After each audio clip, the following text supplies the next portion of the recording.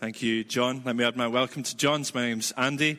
I'm a minister here in the city doing church plant from St. Peter's in a housing scheme here in Dundee called Charleston.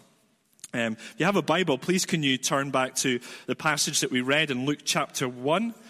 Luke chapter 1, Mary's song from verse 46 to 55. It's the 1st of December and we're officially allowed to be Christmassy now. So that's what we're going to do. Over the next 3 weeks, in the morning, we're going to look at some of the songs that were sung around the birth of Jesus. And we're going to be looking at them from Luke's Gospel. We went through the entirety of Luke's Gospel in Charleston, and I just love this Gospel. I think you find that with preachers. Whatever book they are preaching on is the best book in the Bible. And I just love Luke. I remember one of the things that struck me in reading the first through 2 chapters of Luke is just how musical it is. The birth of Jesus, for Luke, is a moment that is worthy of great praise and great joy and great singing. And so the aim, I think, really, over these next 3 Sundays is for us to sing and to sing with joy as we think about the arrival of Jesus. Let me just give you a bit of a feel for Luke and why he wrote this gospel, just so we can get our bearings as to what's happening here. Actually, just turn back a page to Luke chapter 1, verse 1. This little opening will help us understand why Luke wrote this gospel and what we are to get from it. He says, "Many have undertaken to draw up an account of the things that have been fulfilled among us, just as they were handed down to us by those who from the first were eyewitnesses and servants of the word. Therefore, since I myself have carefully investigated everything from the beginning, it seemed good also to me to write an orderly account for you, most excellent Theophilus, so that you may know the certainty of the things you have been taught." So if you're here, maybe it's your first time in church and you know about the Christmas story, you need to understand this, that Luke doesn't begin his gospel by saying, "Once upon a time," or "long ago in a galaxy far, far away." This is not a fairy tale.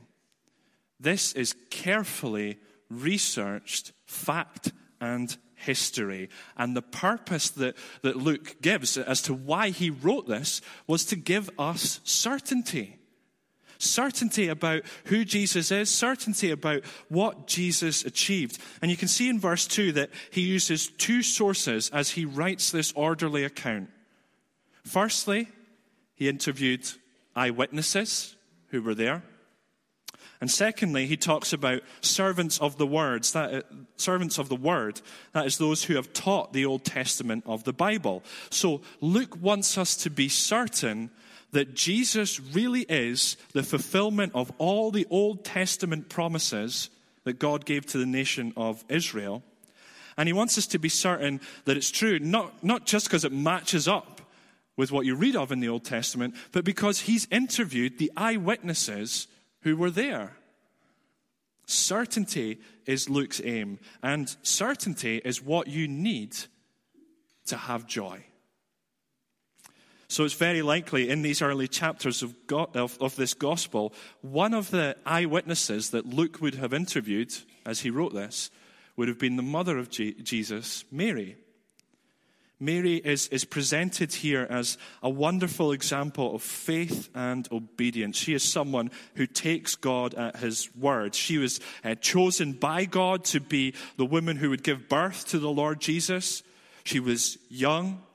She was unmarried. She was a virgin. And now she miraculously, by God's Holy Spirit, is bearing the Son of God. This poor teenage girl has been told that she carries the hope of mankind in her womb. And if you go back to verse 39, to the passage that we had read, you see that after this incident, after she's told this, she goes to her cousin Elizabeth, who is also pregnant. And interestingly, the first person to recognize that Jesus is the Messiah, that the Son of God has come, is not just Elizabeth, who calls this baby her Lord. Amazing affirmation of Jesus' divinity there. But it's not just her, it's the baby in Elizabeth's womb, who we're told in verse 44, leapt for joy. You can see, even just when you read that, this has all the ring of an eyewitness testimony, doesn't it? And Elizabeth is astonished, not just at the fact that her baby's just done a leap for joy, which I'm sure would have felt weird, but she's also amazed at Mary's faith. And she says there at the end, "Blessed are you who have believed that the Lord would fulfill his promises to her." And so Mary's response to this great confirmation from her cousin and her cousin's unborn child is to sing.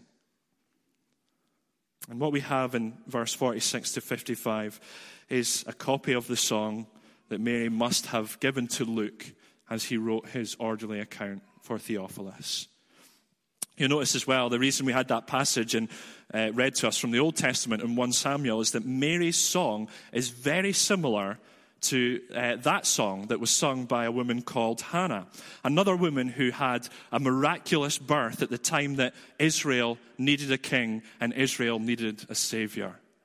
And I just wonder that, Mary's just been told by the angel that all the fulfillment of God's promises, the fulfillment of God's word is about to happen to the baby that she is to give birth to. I wonder if she just went home and just poured through her scripture, her Old Testament Bible, seeing how all the promises of God, how are these going to be fulfilled? And she must have come across this passage in 1 Samuel and thought, that's what's happening to me. This makes so much sense. This is what the God of the Bible is like. So what I want to do then is look at Mary's song. This is the first ever Christmas carol. There's no holly and ivy or anything kind of sappy and sentimental like that. There's stuff about God smashing proud people. But it is, in my opinion, one of the best Christmas carols that has ever been written. And I want us to be filled with the same sense of joy, isn't there? There's a feeling of real joy and expectation, isn't there, when you read that passage? I want us to be filled with that same sense of joy. I know that for many people, Christmas is great and very exciting, but for many others, it's a time of year that is a real struggle to get through, a time of pain that's tied up with all sorts of stuff that's been going on. And let me just say that when you really understand why Jesus came, you will always have a reason to sing at this time of year. It's so great, it's so magnificent, that even through pain and heartache, there is still a reason to sing. So, here's what the arrival of Jesus in human history tells us about God that gives us reason to sing. 3 things that we see in Mary's carol. Firstly, he is a personal savior. Secondly, he is a powerful ruler. And finally, he is a faithful promise keeper. Firstly then, he's a personal savior. It begins very personal, doesn't it? Look at how she begins. My soul glorifies the Lord, and my spirit rejoices in God, my Savior, for he has been mindful of the humble estate of his servant. From now on, all generations will call me blessed, for the mighty one has done great things for me. Holy is his name. And so as she thinks on what the baby in her womb is about to achieve, what he will do for her, Mary says, my soul glorifies the Lord. My inner being, everything inside of me, when I think about the fulfillment of these promises, it makes me want to make much of God. Yes, Elizabeth, I am blessed, but it's only because of the grace of God. He is great. That's the starting point. If you want to see how amazing Christmas is, you need to realize something essential. God is great, not us. He is the great one. And so Mary magnifies him. She makes much of him. And in the song that follows, it's just essentially a study of God's character. He is the God who sees her humble estate. He is the God who performs mighty deeds with his arm. He is the God who speaks great promises. A God who sees, a God who does, a God who speaks. It's the God of the Bible. He's not some distant entity far away doing nothing. He's real, he's personal, he's involved, and he knows Mary. He sees her. And he sent Jesus to save her. You notice Mary says that about God? She doesn't call him, he is the Savior. She says, he is my Savior. God told Mary that her son would be called Jesus, and the name Jesus simply means the Lord saves. That's what he will do. He will save us from our sins. He has come to save Mary. Mary is not sinless, as our Roman Catholic friends would teach. She is a sinner, and she needs a Savior, like we all do. Because we're all sinners. And here he is. He has arrived. The Savior is here. This God has done great things for her. And it's not just great things in the sense that she is blessed, has the blessed privilege of being the mother of the Son of God. But it's great things in the sense that she knows that God cares for her and God has come to save her. See, who is Mary? In the eyes of the world, Mary's a nobody. But not to God. Not to the one who really matters. And there's just this feeling of overwhelming gratitude and unworthiness. You need to remember this song is the song of a poor teenage girl who has just encountered the amazing grace of God. She might have wondered whether anyone knew, whether anyone cared, and now she knows. God knows me. God understands. God has seen me. He has looked upon me, and he has done, and he will do great things for me. And that's true not just of Mary. That's the truth for all who follow Jesus.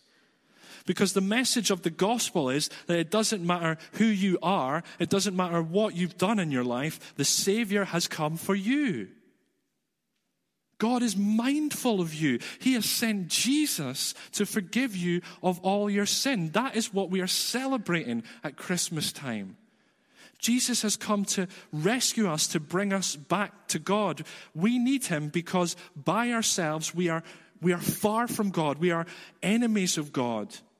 We're all messed up sinners here.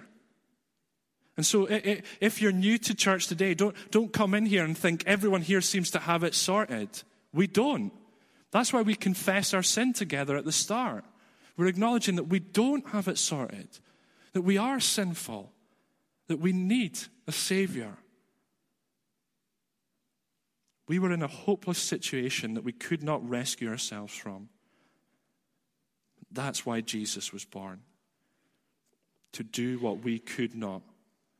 To suffer and to take the punishment that our sin deserves so that forgiveness and everlasting life would be offered to us who don't deserve it. That's grace. And that's why this God is, we say, he's good. He is so, so good. How he looked on us in our humble estate, wretched sinners that we are, finite, frail, mortal rebels, and he sent his beloved Son to take our judgment so that we can be forgiven, adopted, loved, and accepted for all eternity. He has done great things for me. Holy is his name. And so let me ask you, if you're here and you are a Christian, when was the last time you magnified or glorified the Lord? When did you last make much of Jesus in your soul? Not just like an outward display in the church, but deep within your soul, you made much of Jesus. Has he become stale? Does his salvation produce indifference? If it does, then you have lost sight of what he has done for you. And so what do you do if that's you? Well, you do what Mary would have done. You do what they all do in the Bible. You come back to the Bible. We get into the Bibles and we preach the great truths of God's word to our souls. Think of what the psalmists do. Think of a psalm like Psalm 103. It begins by him preaching to himself. He says, "Praise the Lord, O my soul, all my inmost being. Praise him." It's almost like he's willing himself to come on, let's praise God. And then he says, "Let me not forget his benefits." And then for the rest of the psalm, he just lists out the benefits of being a follower of this God. And the end of the psalm is just an explosion of wondrous praise. Speak to your soul the great benefits of following Jesus. You'll see why we can sing. Even if you don't feel it, keep preaching it to your soul. He is Mary's Savior. He is my Savior. And Mary's carol shows us he is a personal Savior. But it's not just that. In verse 50 to 53, Mary surveys all that God has done in human history and realizes our second point. He is a powerful ruler. And the power of God is seen by how he can flip everything on its head. I was going to call the second point a great reverser, but I don't know if reverser is a word. But it's that kind of idea. This, like what you see there, that's what God's doing. He's taking something and he's flipping it around. He's doing the opposite. In fact, that's how the salvation of Jesus works. Jesus describes his salvation later on in Luke's gospel. Luke chapter 18, verse 4, he says this: "The humble will be exalted, and the exalted will be brought down." That's a great summary for the whole of Luke's gospel, actually. The humble will be exalted, and the exalted will be brought down. That is what the power of God does. That's what Mary starts to sing about in her song now. When she's reading her Bible, she sees that's how God operates. He just performs these radical reversals.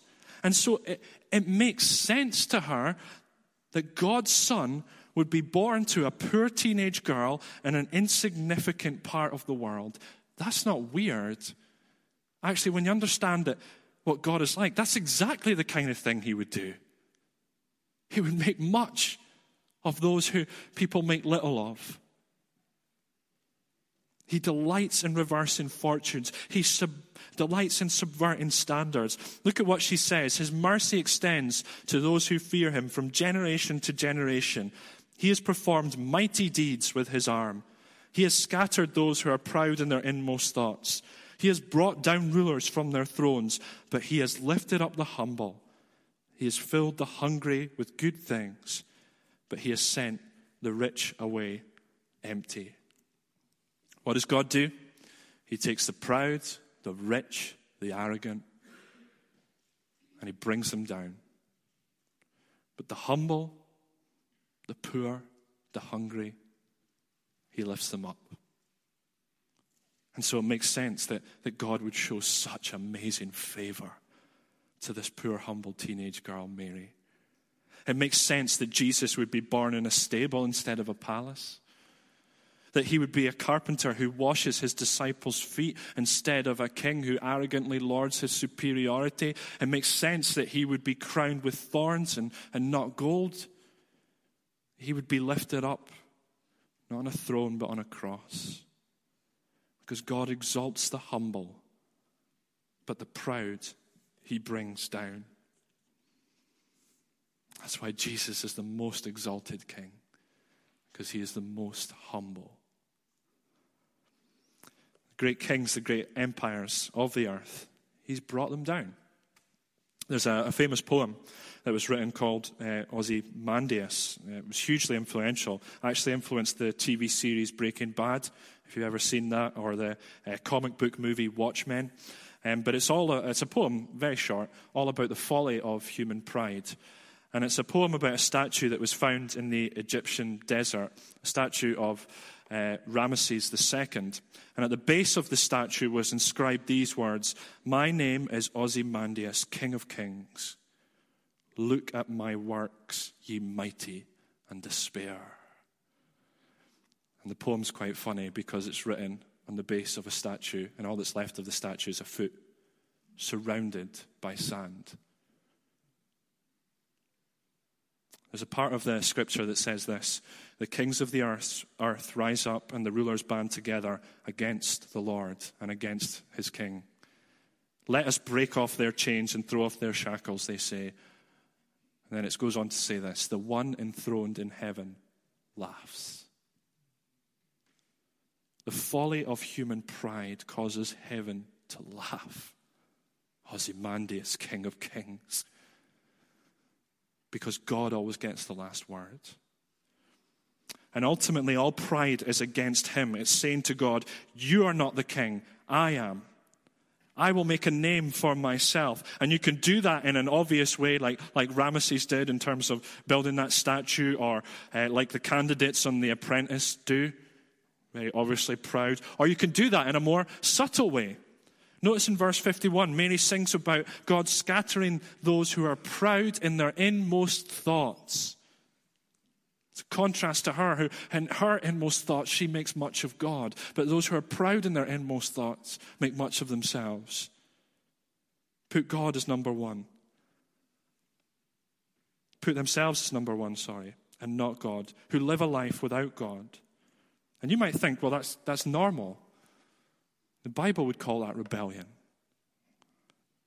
And so if you think you're basically a good person, but you've not really given any thought to God, and you've tried to live life on your own terms, you need to realize that you are not on God's side. He is the king. He is the creator. He made you for himself, and he will bring you down eventually because he gets the last word. But the fact that God is into bringing about a great reversal is what the good news of Christmas is all about. Because here's the promise of the Lord Jesus: if you come to him humbly in repentance, then all your sin will be wiped away, and he will exalt you. If you are aware of your brokenness before God, he restores you and he lifts you up. We deserve to be punished because all of us are proud sinners. And yet God, in his mighty power, reverses our fortunes, whilst at the same time remaining just. He reverses it by letting Jesus take the punishment so that we could be lifted up out of our sin to the status of his children. And it's the proud and it's the arrogant that hate that. It's the proud and the arrogant that reject that. Those who think that I don't need a savior. And that's what you see when you read through Luke's gospel. Go and read through Luke's gospel. It's the rich, it's the powerful, it's the religious who think that they can earn God's favor. They're the ones that hated Jesus. But it's the outcasts that came to him. It's the poor, it's the lepers, it's the tax collectors, it's the Samaritans, it's the sinners, it's the thieves, it's the sex workers. It's the least, the last, and the lost that come to Jesus, that are forgiven of all wrong, and that are exalted as residents of Christ's kingdom. And that's incredible, that radical reversal of fortunes. That changes you. When you really get that, when you're humbled by your sin, and you realize that you deserve nothing, and yet God has given you everything. It's the most incredible thing. It's like that quote from Lord of the Rings when Faramir turns to Sam and says, "The praise of the praiseworthy is the highest reward." To have praise from him who is worthy of all praise, to be exalted by him who is supremely exalted, especially when we deserve nothing but his wrath. That is the highest reward you will ever face in life. Divine rescue is about a divine reversal. And that's why, verse 53, God has filled the hungry with good things, but the rich he has sent away empty. I don't think Mary's, I think this is poetry. I don't think she's talking literally about hungry people being fed, but it's like the hungry soul being filled with good things. There's a substance and a contentment in God that cannot be found anywhere else because he is so good. And if you are full of yourself, in the end, you'll just be left empty. And Christmas can feel like a very empty time of year. And so we need the goodness of this God to fill our souls. Here is a God whose powerful rule just flips everything on its head. So he's a personal savior. He's a powerful ruler. Finally, we see in this song, he's a faithful promise keeper. That's what the arrival of Jesus shows us. Look at what Mary says. Verse 54, he has helped his servant Israel, remembering to be merciful to Abraham and his descendants forever, just as he promised our ancestors. Mary knows that what is happening is the fulfillment of thousands of years of promise. It was God who spoke to this man Abraham thousands of years before Mary sang this song. And he said to Abraham that from him would come a nation that would bless all the nations of the world.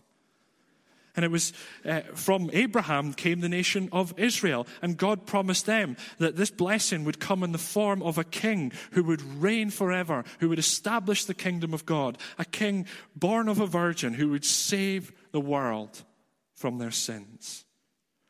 And as Mary sings, she's realizing that all these promises, if you read through the scripture, there were times where it seemed this would never happen. All these promises are now coming to pass.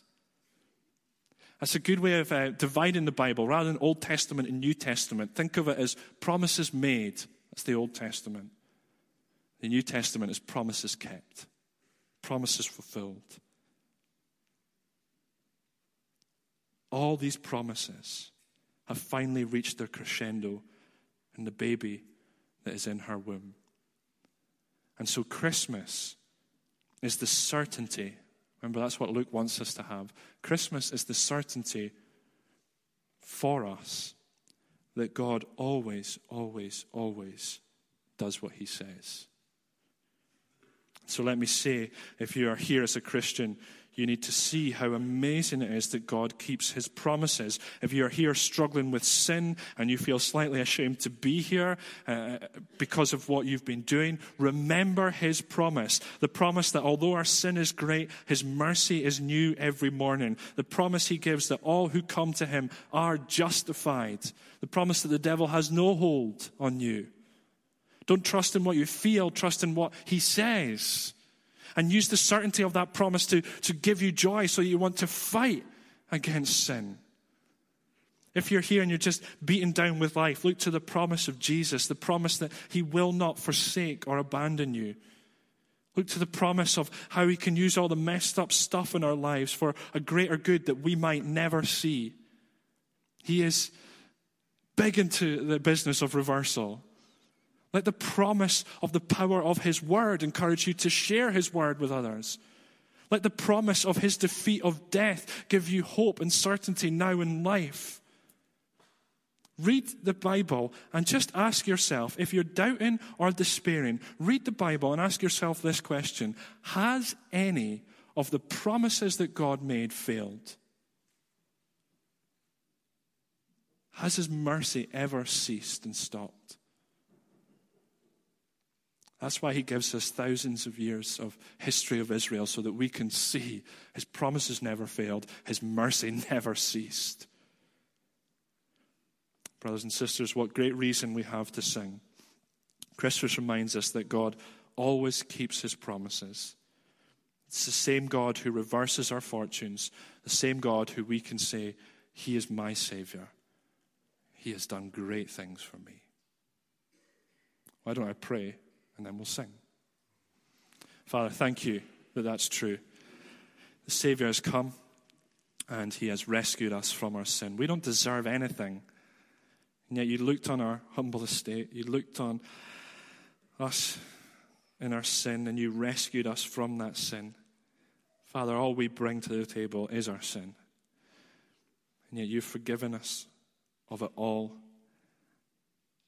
You've not just wiped the slate clean, Lord. You've made us your children. And we don't deserve that. We deserve only judgment, and yet you've lifted us up.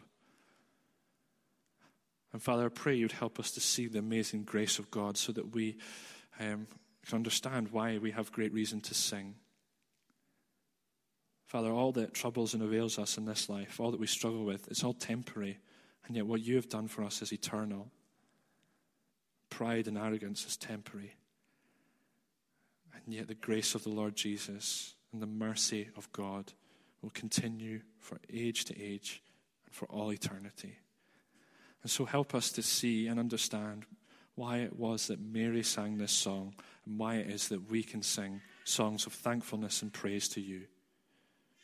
We pray this in Jesus' name. Amen. Well, we're going to finish by singing. We're going to sing "Oh, for a Thousand Tongues." So let's stand as the guys begin, and we'll sing this song.